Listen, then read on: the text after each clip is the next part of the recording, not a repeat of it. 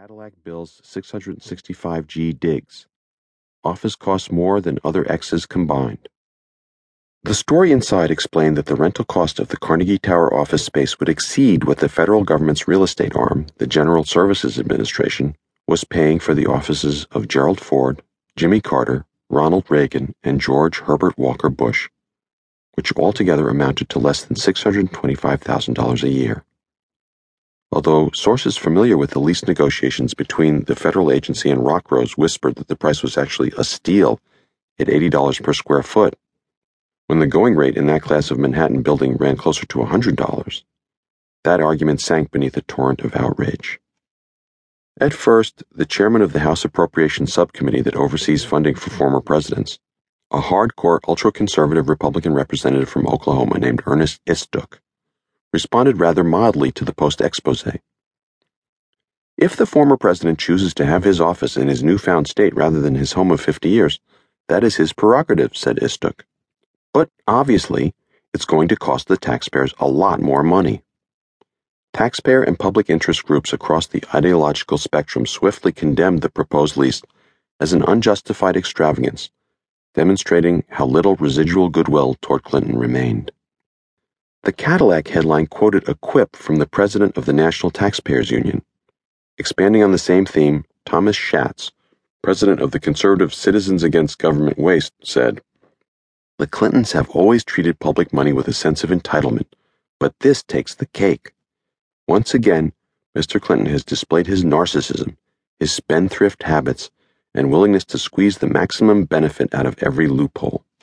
Then Charles Lewis, executive director of the liberal Center for Public Integrity, chimed in with a reminder of Clinton's waning popularity. "After his pardons and his gifts," said Lewis, "I think we should give him a pup tent in Central Park."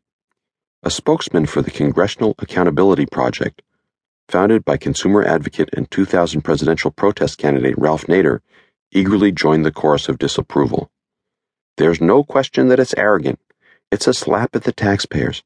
It shows tremendous disrespect for the taxpayers." In Clinton's adopted hometown, the Carnegie Tower story provoked snark and snobbish gossip, if not so much fiscal indignation. As a Manhattan real estate broker told the New York Observer, "That building fits him like a glove. It's a building for currently successful scoundrels. You have to have the money, but it's not really high class."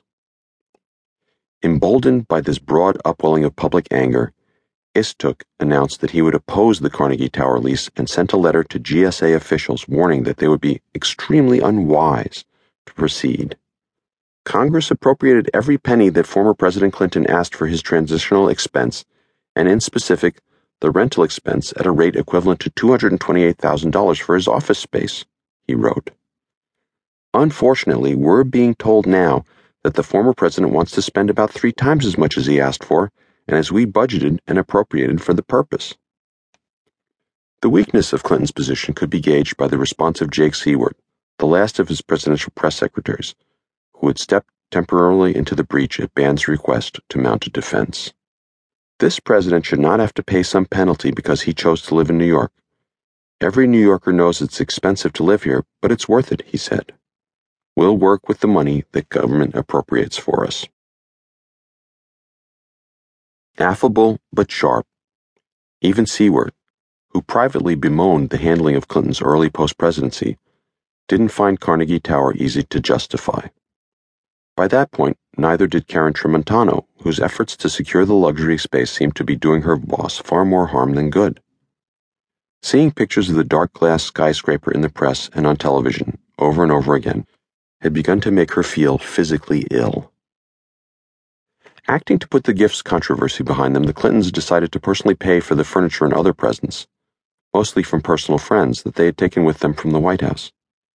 Contrary to the screaming headlines, tut-tutting editorials, and lacerating columns, the fact was that nearly all of the gifts had been donated during the course of Clinton's 8 years in office rather than during 2000. Most of the financial value of the gifts was accounted for by 2 Dale Chihuly glass sculptures, one donated by the acclaimed artist himself, and another given by the president's Georgetown classmates. In short, there was no substantive ethical issue, just a poisonous cloud of misinterpretation.